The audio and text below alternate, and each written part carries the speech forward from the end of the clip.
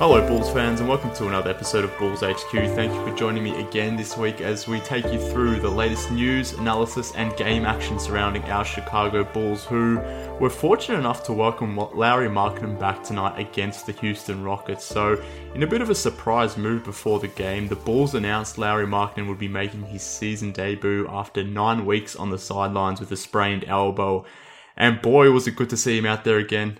Joining me today to go through Markkanen's return is a man who couldn't watch the game live from the comfort of his own couch, as he was too busy watching and competing at a jousting tournament. I know that sounds ridiculous, but I assure you, that's how my man Fred Pfeiffer chose to spend his Saturday night. So let's bring him in. Sir Frederick of House Pfeiffer, did you ride well, my friend? So I went to medieval times tonight. Unfortunately, a good friend provided our family with free tickets, and my kids love that medieval times. Well, explain what that is, because I have no idea what that is, and I'm sure there's listeners that are outside of Chicago who also have no idea what that is. It's hard to describe. A live jousting tournament that, basically replicates what would happen in medieval times with a king and queen. You have a knight that's assigned to your crowd. Everybody screams and yells and cheers for their knight as they battle in different tournaments of skill and bravery. And then they usually finish it off with a massive broadsword fight, and people go nuts. So our knight, the black and white knight, it's a color. You get a colored knight. Lost. He threw a flower at my daughter, who happened to be 8 rows up, which really irritated me. So I probably would have lost that battle since he had a broadsword and I had an iPhone. So, but unfortunately, what are you going to do? Is it like the thing in Cable Guy? It's the exact same thing. Right. Now you know what we're talking about. It's the exact same thing in Cable Guy. Now, the good news is I had the great NBC app. Our good friend Kevin Anderson works for NBC, and I'm sure he had a big part in getting that NBC app, and I was able to watch large swaths of the game to the irritating the people around me, including my son and daughter. But you know what? Too bad. Lauri's back, so I got to watch a lot of the game. Well, I appreciate your commitment to this team, considering you were at a live action jousting competition. I'm glad to see you found some time throughout that to tune into the Bulls game, and obviously pretty unfortunate for you. I'm sure you were devastated when you learned that you won. You were going to the jousting competition when Lauri was set to make his return. I couldn't imagine how bad you were feeling at that point. But from what you saw of the game, what did you make of his return? Well, I didn't expect him to play well. I didn't. Every time I watched him, he was missing a jumper, a wide open jumper I think that he's going to make. So he obviously had a lot of rust. It was great to see him out there. I will admit I was very frustrated with, I thought, a few times he did a really nice job on a pick and roll, and he got a mismatch down low. And the Bulls, for whatever reason, again, even with Jerry and Grant off this team, seem to be unable to get him the ball in the post. And it just drives me nuts when he gets those mismatches. There was a play where Shaq Harrison specifically threw it over to Hutchinson, and I'm just like, he's on the block with I think he had Chris Paul on him, somebody who was under 6 feet tall. He deserves to have the ball every time he has those mismatches down low. And the Bulls better figure this out. They have 3 guys, I think. I know you didn't like the lineup with Wendell Carter Jr., Parker, and Markkanen, and I happen to believe in that lineup. I think there's a mismatch every time you have the ball. You need to take advantage of it and find it. And my concern is I'm not sure if Fred's capable of doing it. I have no idea why Shaq Harrison and Cam Payne spent so much time. Every time I looked up from a joust, it seemed like those 2 bums were on the court. Not Harrison's not a bum, but Payne, what a joke performance tonight. Every time I saw him, he was either taking a half an hour to wind up to shoot the 3-pointer or missing a wide open 3. I don't know if you felt the same way, but man, did he play awful. Yeah, so I wanted to ask you this question, and maybe we can just start off the top with it. But what did you make of Markkanen coming off the bench? Because there's a few things I want to talk about that, but just want to get your high-level overview, what you thought about Markkanen coming off the bench. I thought it was a huge mistake. I don't understand the thinking behind it. He's clearly the cornerstone of this team going forward. And as soon as he's healthy, I fully expected him to be reinserted in the starting lineup. Like, what are you trying to do? If he's healthy enough to play, let him start getting used to playing with Zach LaVine and Wendell Carter Jr., who are the three cornerstones of this franchise going forward. What good is it to bring them off the bench? It's like, it's insanity with some of these decisions that Fred made.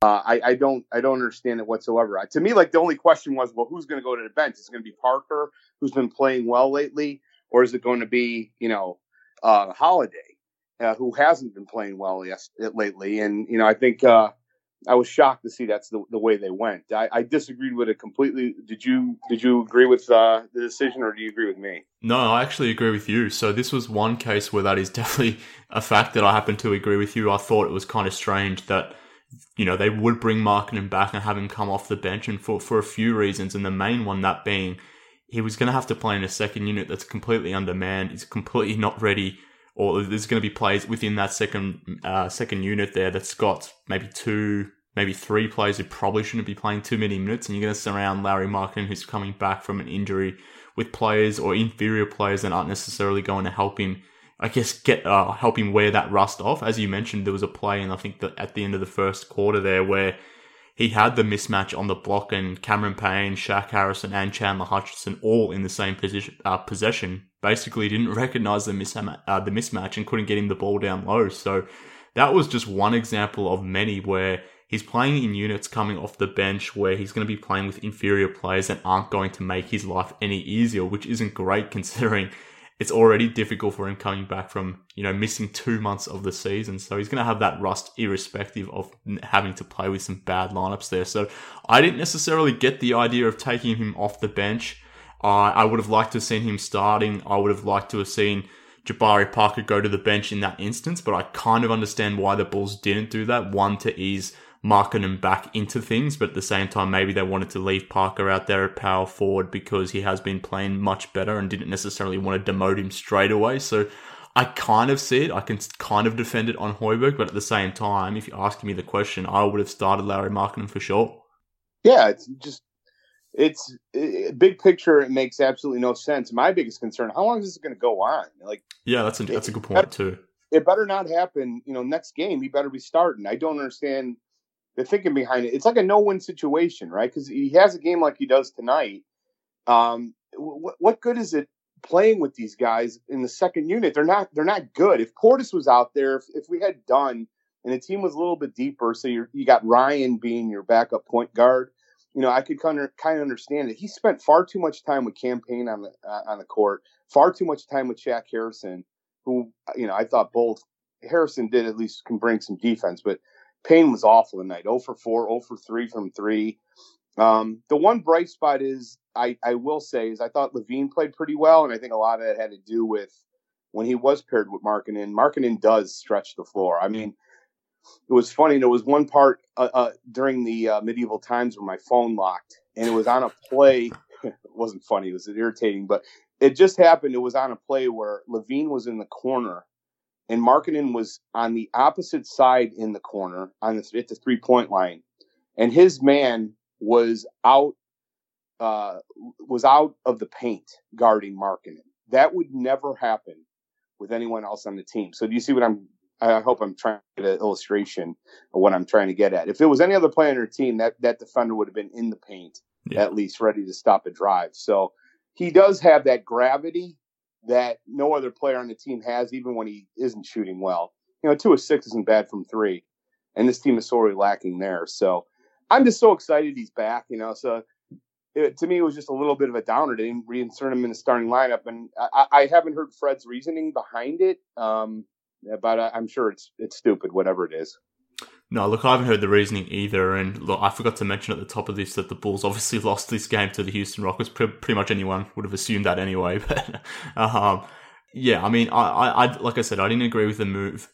It's not like Lauri Markkanen was only playing 12, 13 minutes or something like that. They gave him 25 minutes tonight. So he got a good chunk of minutes here. He got a decent run out there, but unfortunately, a lot of those minutes were with that second unit. We did get to see him a lot in the third quarter because I think you alluded to it before, but the Bulls made the switch at that point where they shifted Jabari Parker down from power forward to small forward and put Lauri in at power forward with Wendell Carter Jr. at center. So we got to see that lineup more so in the second half than we did in the first half. And because of that, we got to see Lauri with the that starting unit, and we got to see him sort of pair well with Zach LaVine. And there, like you sort of alluded to there were a lot of things to like between Lauri and LaVine. And LaVine had probably his best quarter of the game in that third quarter, scoring 11 points and pretty much didn't look like missing. And a lot of it was purely just because Markkanen was on the floor, and his presence as a shooting option just really changes the scope of the Bulls offense. No doubt. I'm again going back to Fred's decision. This isn't a long line of just questionable decisions this guy's made as far as starters go. I still go back to the idea that when Portis went down, you went to Hutchinson at the 4. I don't care what level you're coaching at, to take your players and put them in the best position to succeed, whatever that is. You're not putting Chandler Hutchinson, a guy who's a small forward at 197 pounds, in a position to succeed, throwing him out at the 4. You're just not doing that. He's not capable of doing it well. It was a complete disaster, and anyone who argues differently is wrong. And that ended in the Golden State game when we were doors were blowing off. Decision was right. Parker in the starting lineup. He finally made it, and it's bore fruit. I mean, he's played well as a starter. Now we have this tough decision here: Holiday or Parker, and all of a sudden, the holiday party's over. He's playing extremely poor for the last 6 games. He's shooting under 35%. Last 6 games, 5-18, 6-10, which is decent. Then 2-10, 3-9. I don't know what his numbers were tonight, but I'm certain they were awful because every time I watched, he was missing a wide open jumper. Let me see what he was. 4-13, 1 of 8 from 3, -19 in 25 minutes. He was terrible tonight. So a very smart man once told me you should always look at career stats. Don't look at last year's stats. And I remember a real dopey GM for the Cubs named Ed Lynch, who always looked at the career stats. Oh, we expect him to do this. You look at what the guy does for his career. Justin Holiday is miles ahead of where this guy has been in his career, and you got to expect those numbers to go down. And they are going down like a rock to the bottom of the ocean. And I don't think he's going to be tradable in another week with a performance like this. Look, I wouldn't go that far. I think he's certainly shown this season that he's still a capable option for a team that's contending to have as a bench option.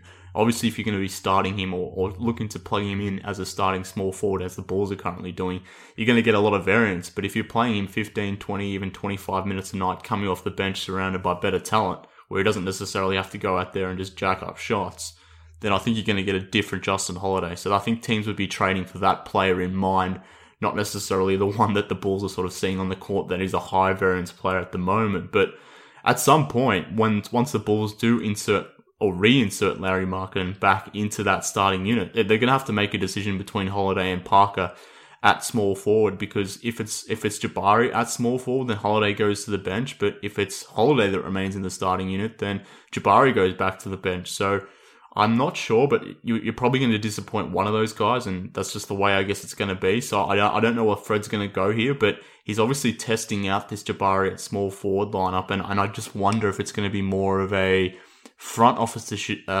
decision more so than a coaching decision as to what happens with the small forward position once Lauri's put back into that starting unit. Yeah, well, I mean, from my interactions with Paxson and everybody I know who knows Paxson, I think there's far less involvement from the front office in starting decisions than as most people are led to believe. I mean, I called him out when I met with him and said I thought it was a wrong decision in the preseason for them to bench Parker after a few games and put Portis in the starting lineup. A kid who's Portis and Bobby Portis, who embraced the role as a bench player, and you're just putting him in a role as a starter where he's not, used to doing and succeeding. I thought he didn't do well as a starter.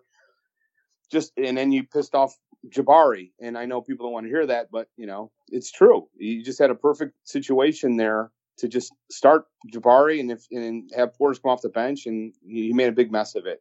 So, as I said, I don't think that the front office has as much to say in starting decisions as we're led to believe. I could be wrong on that, but I think this is Fred. Fred falls in love with some players. He fell in love with Paul Zipser, who played far too much in his time here in Chicago. He fell in love with, obviously he's in love with Holiday. So these guys will continue to play, and regardless of what the front office says, unless we get to the point that we're in a full tank. I think these are Fred's decisions, and his future is going to rest on them because things got to get better, though. I mean, now when you had a player like Markkanen, from what I saw today, I think Markkanen did far too much standing around the 3-point line. And they better figure out this whole situation with LaVine because, at the end of half, he made a shot right before the end of the half. I didn't think that was a good shot. It was a terrible shot. I know exactly the shot you're talking about. It was a terrible shot. I agree 100%. It went in. Everything was great. He let the shot clock run out. I just thought, what is this? It was exactly what we saw the other night against San Antonio. The second half, third quarter, saw the same thing. I mean, LaVine was pulling the ball out beyond the 3-point line, pulling away from the basket with 8 seconds in the shot clock. To basically go 1-on-1. He ended up giving up the ball, and we had a shot clock violation. Yeah, you shouldn't be pulling out to go 1-on-1 and get ahead of steam with under 10 seconds on the shot clock. There's just too much of that going on with him. And I really liked what you said in your last podcast with Steph No, is saying, hey, maybe I was a little bit too harsh. And I agree with you. I think we are a little bit too harsh. He's still a young kid. He's 23. They can learn these things. But somebody has to talk to him. I mean, somebody on that coaching staff has to have the weight to tell him and sit him down and say, listen, this is not good team basketball. We want you to be at your best. And I thought I saw some good moments in the Milwaukee game. I mean, that drive and dish to Parker and the dunk was a play of the year. But I thought he reverted to some bad, poor decisions again tonight. Even though he had a really nice game overall, some of those shots were just awful.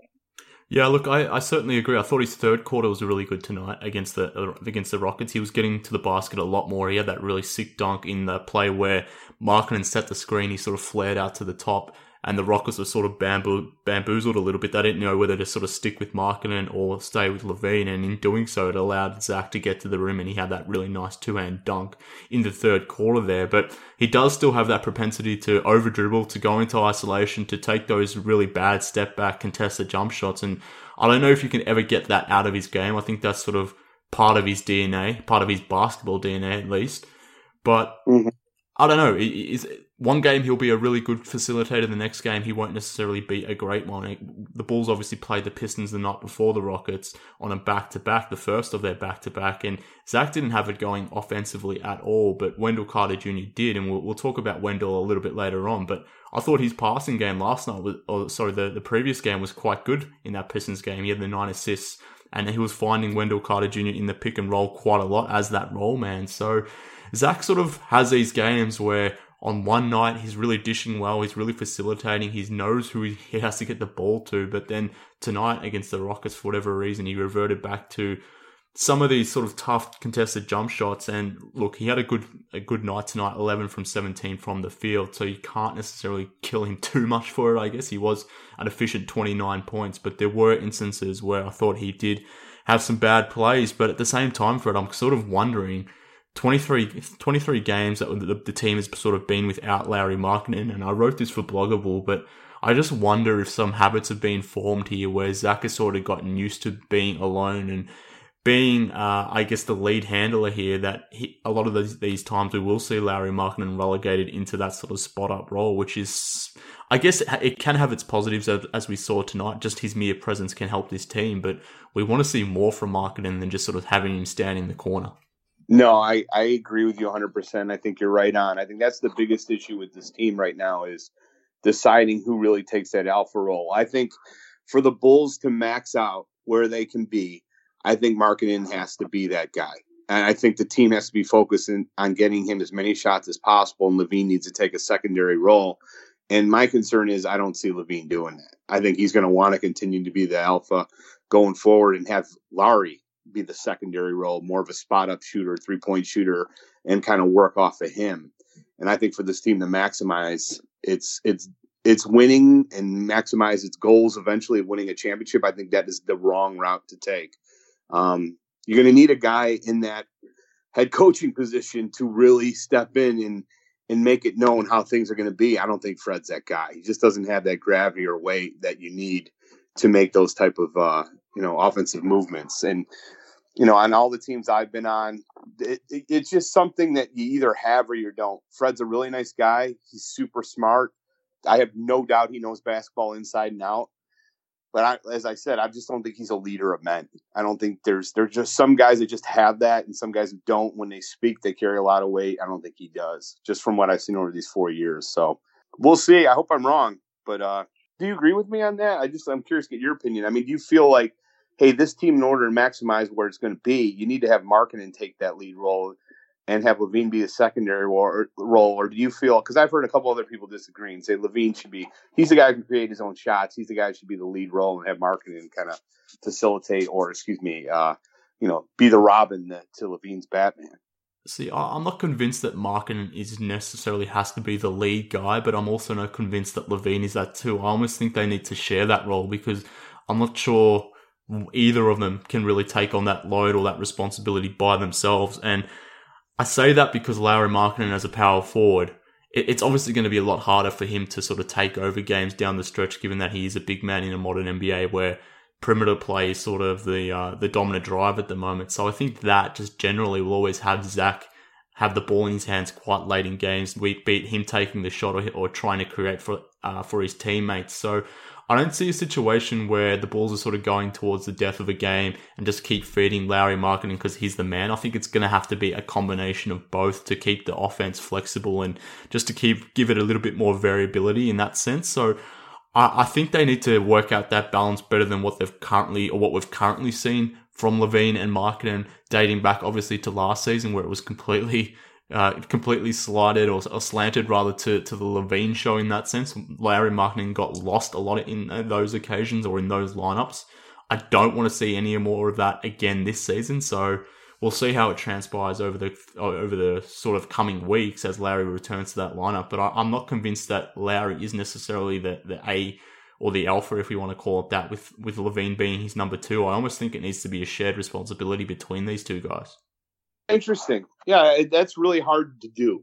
I think you may be onto something there. I mean, it's harder for Markkanen to be the alpha, since you're right. He's not the ball handler. He's not a primary ball handler. But, there have been a lot of great players in the league who, just Dirk Nowitzki obviously comes to mind, that aren't ever going to be the primary ball handler and still can be a big, huge difference maker.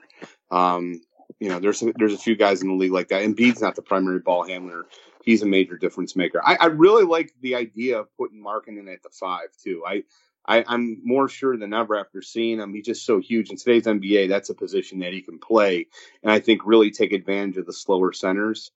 Ideally, probably like a little guy who's a little bit stronger defensively at the 4 than Parker, but Parker does bring the offense and the versatility that can really screw up a lot of teams. So, I mean, at some point, I kind of feel the Bulls get caught in this where you needed to stop reacting to everybody else and start making teams react to you. And I think that's one way, a good way to do that is kind of take advantage of some of the height that they have and some of these advantages that they have and try to run with that, as opposed to always trying to, hey, if they're going small, we're going to go small. I think that's a mistake. The Bulls have enough athleticism in those big guys in Parker and Markkanen to get away with it. And I think they should run with it. And Wendell Carter Jr. obviously too.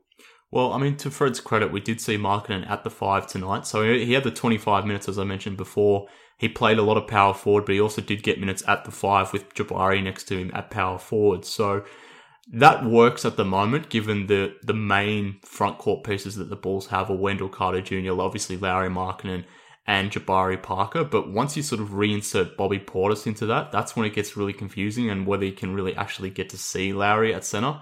I think Lauri at center as a backup when Wendell Carter sits is something that the Bulls can definitely sort of trial with. But in that scenario, if for whatever reason you're moving Jabari Parker up to power forward because you also want to get some minutes into Hutchison at small forward, then what does that mean for Portis, or vice versa? You remove Jabari Parker and you put Portis back at power forward with Markkanen at center because you want to see minutes at small forward for Hutchison.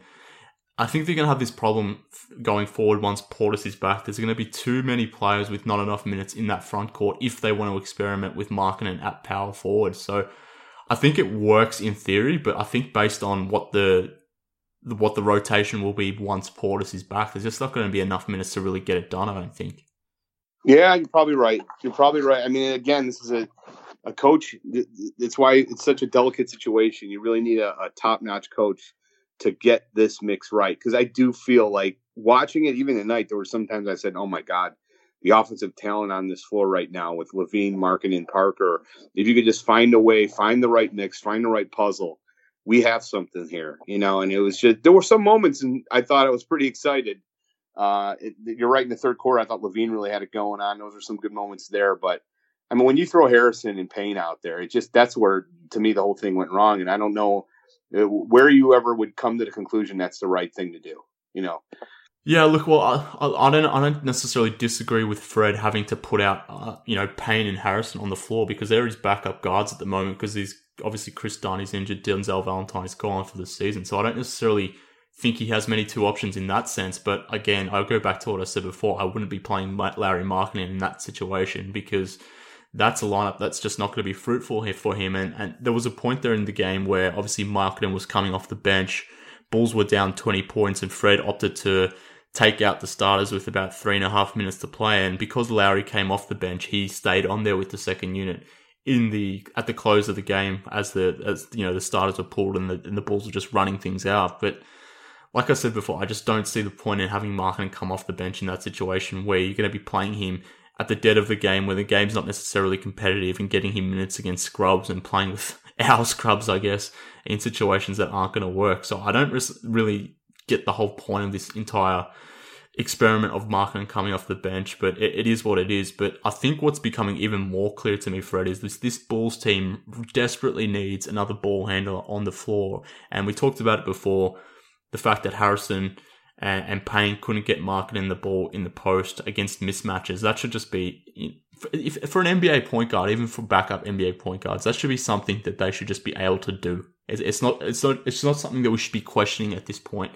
given even for a backup point guard, we shouldn't be questioning that sort of stuff. So that's disappointing to me. And I think the Bulls desperately need another ball handler on the court. Obviously, Chris Dunn will return from injury, but I don't know if he's necessarily the answer to all this. And I got wondering there in that third quarter period where LaVine and Markkanen look so good together, if, where does Dunn fit in this whole thing? Because if Zach's sort of dominating the ball and then Lauri Markkanen's going to be that second option to LaVine at the moment, let's just say that's the case, then where the hell does that leave Chris Dunn once he returns, sort of standing around watching these two sort of play basketball between themselves as a two-man offensive unit?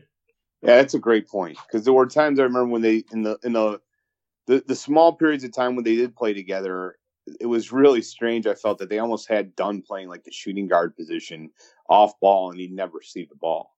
It was just basically LaVine handling it, being the ball dominant player. And, in last year, obviously not playing very well, but, defensively is where that all turns around, right? I mean, Dunn is so good defensively on the perimeter that he's so integral to our team and our defense that whoever the more difficult guard is, he can take any shooting guard in the league. That's where it all comes together. But yeah, they got to do a better job of figuring this out. Dunn has just got to get better at handling the ball and not turning it over. And if he can do that, I think he can facilitate well enough to be the answer. And I think LaVine's going to have to adapt his game somewhat. LaVine's just so ball dominant sometimes. It's just shooting guard to me. He's more like a, almost like a Rose, how Rose was in his MVP year, where he just needs the ball in his hands so much. And, I guess there are moments, like you said, where he facilitated pretty well the other night, but still, to me, it's so come and go, and it's not consistent. He's got to get better at it, But I mean, they're young. That's the thing. This team is so young. It could still come. There's a lot of talent there. You just got to find the right mix and the right people to put in place. But I'm fine with the point guards as soon as Dunn comes back. You got Dunn and then Ryan as a backup. I don't really think you need three. I think you do need three in the sense that one of them doesn't have it necessarily going. And if that third is there, I'd prefer it to be a veteran who knows how to execute pick and roll in a second unit in the case that you start having Markkanen playing more with second units in the event that you want to stagger LaVine and Markkanen, if that's what the Bulls intend to do. So if there is a game where Arcidiacono isn't necessarily playing well or Dunn is out injured or whatever it is, having a better support point guard as your third stringer rather than Shaq Harrison or Cameron Payne would be much more suitable and much more beneficial for this young squad. So it's a hill that I'm going to die on. It's something that I've spoke about quite a lot, but it just bothers me and it frustrates me, particularly as we saw Lauri Markkanen sort of come back tonight and having to go against or having to play with some of these inferior point guards tonight. But and look, this is going to sound disingenuous from me given how much I love Arcidiacono, but And I'm not certainly suggesting he needs to start because he's not a starting caliber NBA point guard, but when he has it going, he's a good shooting option, and he's played off the ball to Zach LaVine, and his sort of fit with LaVine has been much better when he's obviously been playing well. That type of player, that guy that can play off the ball, can spot up and hit threes, can make plays as a secondary pick and roll ball handler. I think that's the point guard the Bulls really need, and I'm not sure if Chris Dunn is that, given he doesn't have that offensive game where he can sort of step into that three-point shot consistently like Arcidiacono has been doing this season. So obviously I'm not saying it has to be Arcidiacono, but that type of player where is more of a guy that can work off ball and spot up at the three-point line, like a George Hill type player. I think that's what the Bulls need at point guard if Zach LaVine is going to be this ball-dominant guard that he's sort of been thus far this season. It's absolutely a need for the offseason to get in a good vet. I've always been in love with Patrick Beverley. I think he brings the kind of toughness, the real toughness, not the fake kind that Bogan's had, that you really need with a team, and on the defensive end too. I really like that kid. Love to see him come to Chicago, his hometown, next year. Somebody like that would be fine. But I do. The one thing about Fred I do like is he does kind of get creative with that position. Like, he utilizes Lauri last year at the end to kind of almost be a point forward, initiate the offense. He's done it with Parker. I love that.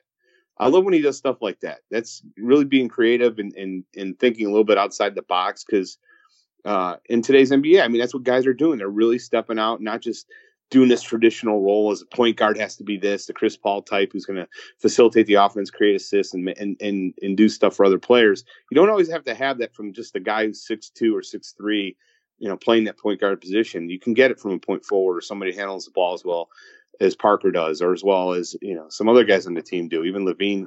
I understand your point. I agree with you to a certain extent. I just think it's a role on the team that needs to be addressed in the offseason. Right now, it's not that important, just in my personal opinion.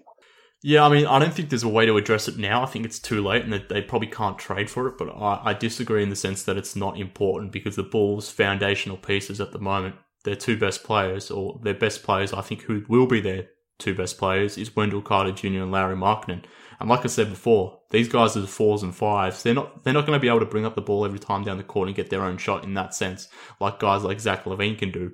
So they need someone to get them the ball, particularly someone like Wendell Carter Jr., who isn't probably as aggressive or isn't necessarily hunting his shot at the same rate someone like Lauri Markkanen is. So I think it is a problem for this season. I don't think they're necessarily going to be able to address it, but I think it could maybe not stunt growth, but it could impact these sorts of guys.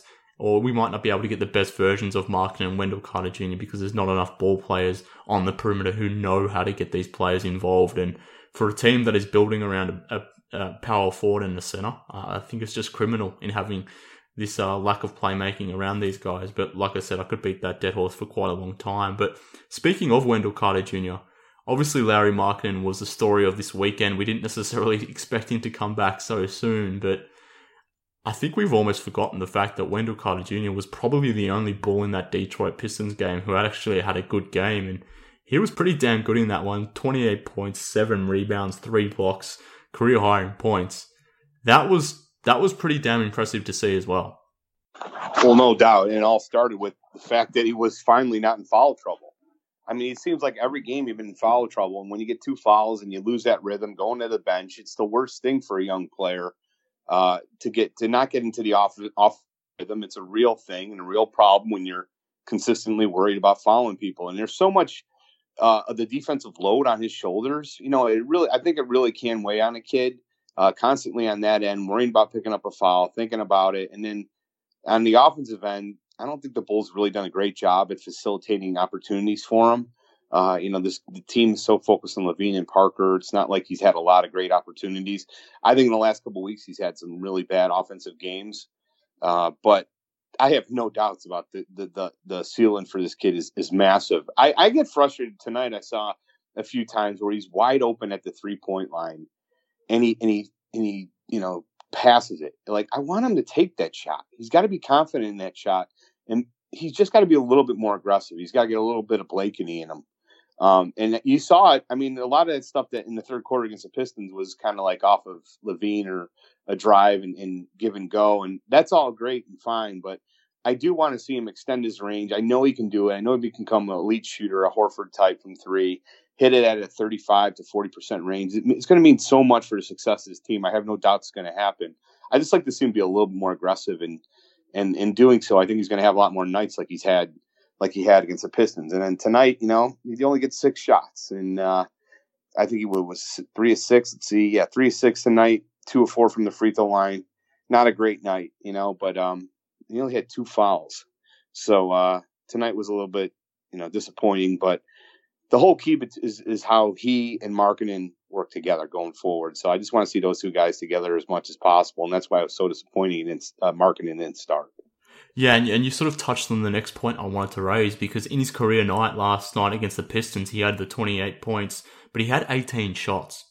And like you just mentioned there against the Rockets, he only had 6 shots. Now, some of that is on Carter Jr. He's turning down open looks, as you sort of alluded to there. He can get some 3-point shots going at the top of the key there, or the top of the 3-point line. But he sort of turns them down. But having said that, there's quite a discrepancy between 18 shots one night going off for your career high, and then the very next night only getting 6 shots. So again, that speaks to what we were sort of talking about before, about the Bulls not necessarily having great facilitation around these bigs. But I just want to know why or how a player can go from having a career night the night before, taking 18 field goal attempts, then only getting 6 looks the next night. That to me is completely bizarre. I agree 100%. And if you look at it, well, Parker took 15, Holiday took 13, LaVine took 17, Markkanen took 14. I mean, and then Ryan had 6, and Wendell Carter Jr. had 6. There's got to be more of a focus on getting him double digits in attempts every night. There's got to be plays run for him. And I think right now he's probably the 5th or 6th option offensively, which has got to change. And, I'm a big fan of Parker. I know I'm alone on that. But either Portis or Parker has to go sometime this year. And whoever will garner more, I think that's up for debate. I have no doubt right now that Parker will be able to garner more in a trade than Portis, simply because Portis hasn't played that much. You're going to have to be willing to make a commitment to Portis, and it's going to be, probably $14 million, maybe. Who knows what he's going to get based on how well he plays. But right now, I think he's at a pretty all-time low as far as trade value, just because he's been hurt, and Parker's played really well. I'm curious to get your opinion on that. Do you feel first of all, I'm assuming you agree with me, one of those 2 guys needs to go this year, and number 2, which one do you think right now, today, if you made a trade, would get more in return? Yeah, I mean, you raised a good point, and as you were sort of saying that, I totally forgot about Portis, even though we talked about him before. We're talking about Wendell Carter Jr. going from having 18 shots the night before to 6, but that's before Bobby Portis even comes back. So there's going to be a lot of players on this team that want shots, and unfortunately, there's not going to be enough going around, which is going to be a problem. It was going to be a problem heading into the season, and we're sort of seeing it playing out now. I think this front court has one too many players. So to answer your question, I think one of those guys definitely needs to go. It doesn't make sense, because if you think about it, Jabari Parker's sort of playing good basketball at the moment, and I think he's doing it because he's settling into that power forward position. And that's where he should be playing, as a power forward. But obviously, that's where Bobby Portis needs to play as well. I don't think he's a center at all. I think if the Bulls play Portis at center, they're going to get cooked defensively, and that's just going to be a problem. So I think one of those guys needs to go. Both got the same agent. Both are backup power forwards on this team when this team is sort of at its peak. Both are going to be what we assume will be free agents this offseason, depending obviously what the Bulls do with Jabari Parker's second year. So they're kind of in the same position in a lot of ways. There's a lot of parallels between Parker and Portis, but if it was me, I'd consider getting rid of both, to be honest with you. I'm not necessarily convinced it's an either-or situation. I think it could potentially be a situation where you get rid of both, because eventually Lauri Markkanen and Wendell Carter Jr. are going to be guys that are playing 32 minutes a night for you. And like you sort of touched on before, we can even play Lauri at center on occasions. So I'm not convinced that both need to stay, but if I'd had to pick one to stay, I'm picking Portis. I think Portis can probably get you more on the trade market, but I don't see Jabari Parker's fit here long term. So I would probably I don't think you can get much for Jabari Parker on the free agency, on the trade table, but he's the one I think that will eventually need to go. Well, Parker's put up about a 20-10 on average, between 20, 10, and 28 the last 7 or 8 games pretty consistently. And if he keeps on playing like this for another 8 games, I can guarantee you he's going to garner something worthwhile. I still am baffled. I understand, Chicago prides itself on tough defense, and I know there's far too many times where he does not, on that end, play as hard as he should. No arguments here. I don't understand how anybody thinks that Bobby Portis is a better offensive player, even remotely in the same stratosphere as Parker. Parker's a much better passer. He's a better 3-point shooter. He's better one-on-one. He's better he's better in every facet of the game, in my opinion, offensively. He's better getting the free throw line. I mean, I can go up and down. I even think he's a better rebounder. But I know I'm alone on an island there. So in a league that it's imperative you have guys that can score. That's one thing he brings, score galore. And we'll see what happens, because I think you just brought up a great point about them both having the same agent. And my gosh, I hope that none of that comes into this nonsense. But trading both of them, to me, clearly with this team, Parker's a better fit just because he can give you minutes at the 3. I know you disagree, but he can play the 3. He has in the past. And Portis can give you nothing at the 3. He doesn't play the 3 at all. So I think even you would be willing to admit he's shown a lot more recently. And again, he's 23, still young. He's getting better. Another good game tonight with 21 and 10. Look, it's never been about numbers with Jabari. I think the guy can put up numbers, and he's certainly been better over the last sort of, let's just call it 5 to 6 games, pretty much ever since I wrote the bloggable piece, essentially saying that this whole experiment has been a disaster.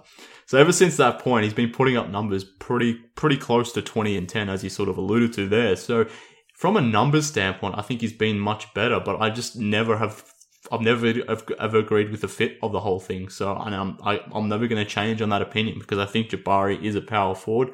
We're obviously going to see what he looks like at a small forward going forward, because that's something the Bulls are going to have to do if they're going to have to play minutes with him or get him minutes somehow. So it's something that's going to need to happen, obviously, but I'm not convinced of it. But I just don't see Parker's long-term fit here, particularly at $20 million. That's just not going to happen. So, but he's going to be. If we take another step back, let's just assume that. Let's just for a second here. Let's just admit. I think we could all admit nobody's going to pick up that option at $20 million next year.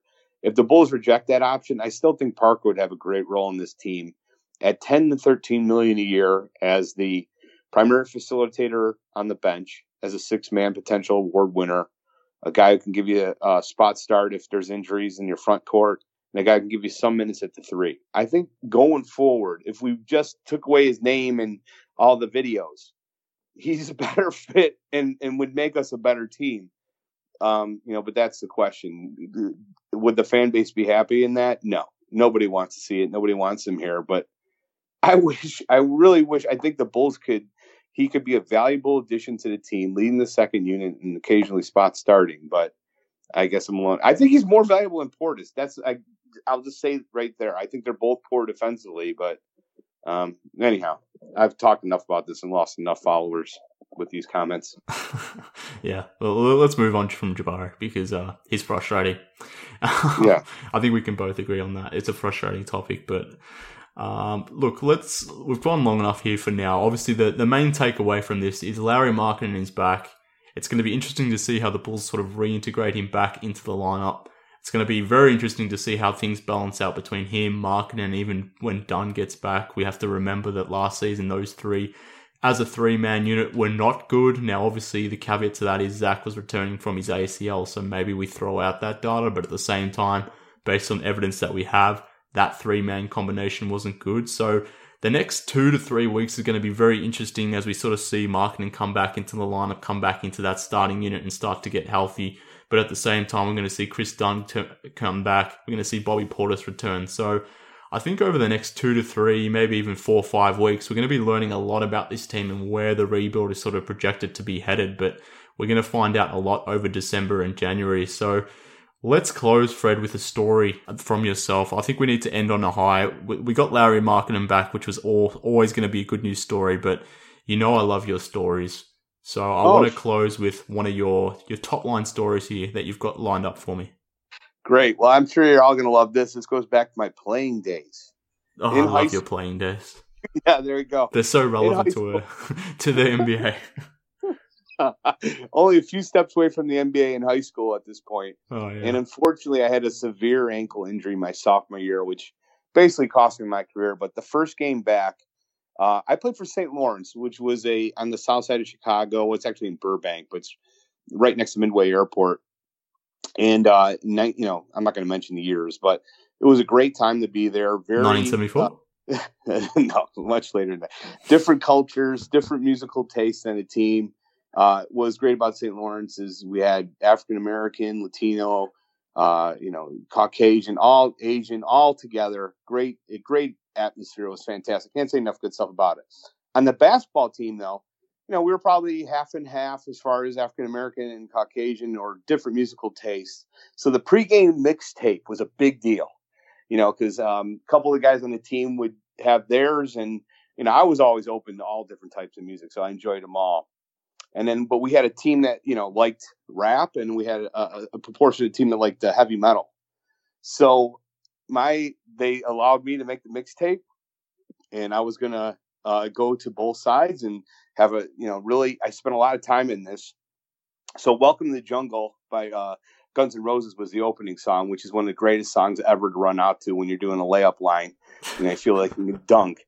The next one was It Takes Two by Rob Bass and DJ Rock. And then, so my friend, you remember that one? I have no idea what that is now. Okay. Well, my friend, of course, my friends on the team loved that. Did a little Run DMC. It's Tricky. You heard that song, right? Yeah, I know that People one. Yeah. Loved it. So things are moving well. The whole team's back. This is great. What a great job, Fred. Way to go with the tape. Who? Bob O'Reilly was the next one. Everybody loves it. The people are really enjoying it. Well, then I decided to get a little creative, avant-garde, and the Monkees were one of my favorite bands. And I put Pleasant Valley Sunday by the Monkees on there. Let's just say the reaction did not go down well. A lot of expletives like "What the F is this?" from both sides of the team. Yeah, what the fellatio is this? Is that what it was? what the fellatio is this? Bull excrement. And I got it from both sides. So it wasn't just the rap, the members of the team that love rap. It was from the members of the team that love rock. And I was trying to really draw that line. But I love the Monkees so much. One of the most underrated bands in rock history, that I put Pleasant Valley Sunday. So anybody go to Google and YouTube that song. That was the song that was the fifth song I played. And at that time, one of the members of the team jumped up and took the tape out and smashed it. So that was a lot of fun. I'm tipping you lost that game. Part two of the story. That game, I came in, and the most embarrassing moment ever that happened to me on a basketball court. This game was against Phillips. I had an incredible steal. I had a very good anticipation, and I had a breakaway. So, and I thought, I'm going to dunk this baby. I was pumped up, and even though I've never dunked, I could barely touch the rim. And as I went up, the player behind me sprinted and caught my arm. And if you're trying to envision this, when you go up for a layup, I'm a right-hander, my right knee came up, and the ball flew off my knee at about 1,000 miles per hour. And if you've been in St. Lawrence Gym, there's a feet between the baseline and the first row, and a very old woman was sitting there. Oh no! Unfortunately, oh my God, I'm still just thinking about it now. I feel like nauseous. Hit her right in the face at about 85 miles an hour, and just the audible slap and the sound and the screaming and as it echoed in the empty gym, and just her screaming, my nose, and it's an empty gym. Everybody's like looking at me like I'm going to apologize. Why should I apologize? I didn't do anything wrong. I got fouled. They didn't call a foul. So you're arguing for a foul call as this old lady's got a nose. She's bleeding everywhere, and you're arguing for a foul call.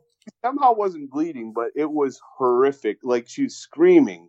So the screaming echoed in the empty. It wasn't that empty. It was a sophomore game, so it was kind of just the echo. I'll never forget it. And so everybody's like looking at me like I had to apologize. I refused to apologize. What am I going to say?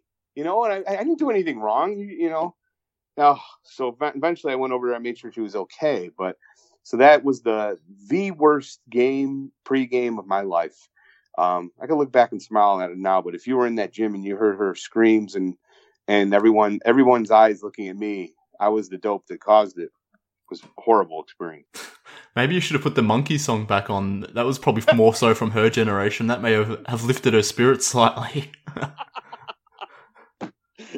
Good one, Mark. Moral of the story, don't use the Monkeys in pregame warm-ups, A, and B, always be wary of old women in the front row because they do not have quick reflexes. So anyhow, that was a good story, I thought. Yeah, that was a good one. Thanks for passing on that, the lessons learned there. I think the audience will definitely take that on board. They've taken their notes and we'll be putting that into application when they next play their next game of basketball. So, Fred, as always, I love your stories. Thank you for that one. You're the best, Mark. Take it easy, brother. I'm loving the shows, man. The last one with Steph No was fantastic. And Will. Thank you for listening for a change. I appreciate that. Oh, yeah, no problem, brother. Hey, man, have a good night and stay true. This team is going to be a Leviathan. I guarantee it. Tonight was just a momentary lapse. We're going to be really good as soon as Dunn comes back. All right, Fred. I'll say I believe you, even if I truly don't. But thank you for jumping on, as always. All right, brother. Have a great weekend. Fred. He's an interesting man, that old Fred. And just so it's clear, there were no old ladies that were injured during the recording of this podcast. I just wanted that to be known, just in case there are any lawyers listening. Just making that very clear. But that just about wraps up the show for this week. Thank you for tuning in. Thanks for Fred for stopping by. Follow him on Twitter. I'm sure you're already doing that. But if you're not, please do. Follow the show on Twitter at BullsHQ and follow me at MKHoops. And thank you to those listeners who jumped onto iTunes and gave the show a 5-star review over the last week or so. I really do appreciate that. I asked for that on the last podcast, and it's good to see that people could find some time out of their busy schedule to do that for me. I really do appreciate it. It means a lot. So that does it for today. Glad to see Lauri Markkanen is back. It makes watching Bulls basketball a hell of a lot easier. I'm sure you'll all agree with that one. So hopefully, as he sort of comes back, gets more healthy, it becomes a lot more watchable to watch this team, particularly once Dunn and Portis are back too. Hopefully the Bulls can start playing some better basketball. But it's just good to see Lauri Markkanen back out on the floor, hooping with his teammates. That was awesome to see. And it was a surprise to getting back a little bit earlier than expected. So here's to hoping we see more healthy Bulls going forward, some more better games of basketball from the Bulls. But for now, this has been BullsHQ. Thank you for joining me. I'll talk to you all again very soon.